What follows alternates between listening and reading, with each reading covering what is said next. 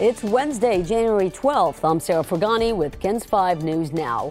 A young man driving too fast was killed after rolling his Corvette. Police say he lost control of his car down Wiseman Boulevard on the far northwest side and was likely driving over 80 miles per hour when he hit a tree and a pole. He was thrown from the car and died on scene. San Antonio police make an arrest in the case of two toddlers found abandoned at a Southeast Side home. The children's temporary guardian, Priscilla Ann Elias, now faces 2 counts of child endangerment. Police say the children were at a duplex on Bailey Avenue near Piedmont, and they found a 1-year-old girl with a black eye and bloody lip and both her feet and hands tied. A 2-year-old boy was also found in a playpen. CPS took the 2 children into their custody. The reward for information in the disappearance of Jacob Dubois has doubled. Schertz police believe Dubois is missing due to foul play. He was last seen March 7th. According to police, he went to his friend Ethan Beckman's house and never returned home. Any information leading to an arrest in this disappearance could earn up to a $10,000 reward.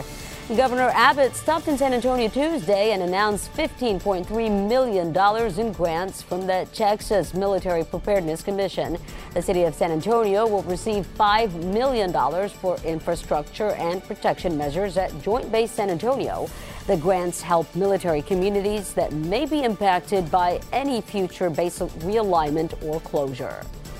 Joint Base San Antonio is set to host a Great Texas Air Show this year. It's happening on April 23rd and 24th, celebrating the 75th anniversary of the U.S. Air Force. That aerial event features the U.S. Air Force Air Demonstration Squadron, Thunderbirds, among many others. That event is free and open to the public.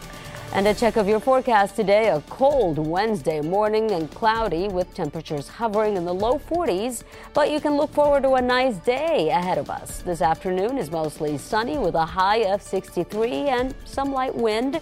Tonight it's in the 50s and clear. You're listening to KENS 5 News Now in San Antonio. Remember to subscribe to our YouTube channel and follow us online. I'm Sarah Fergani. Thanks for joining us.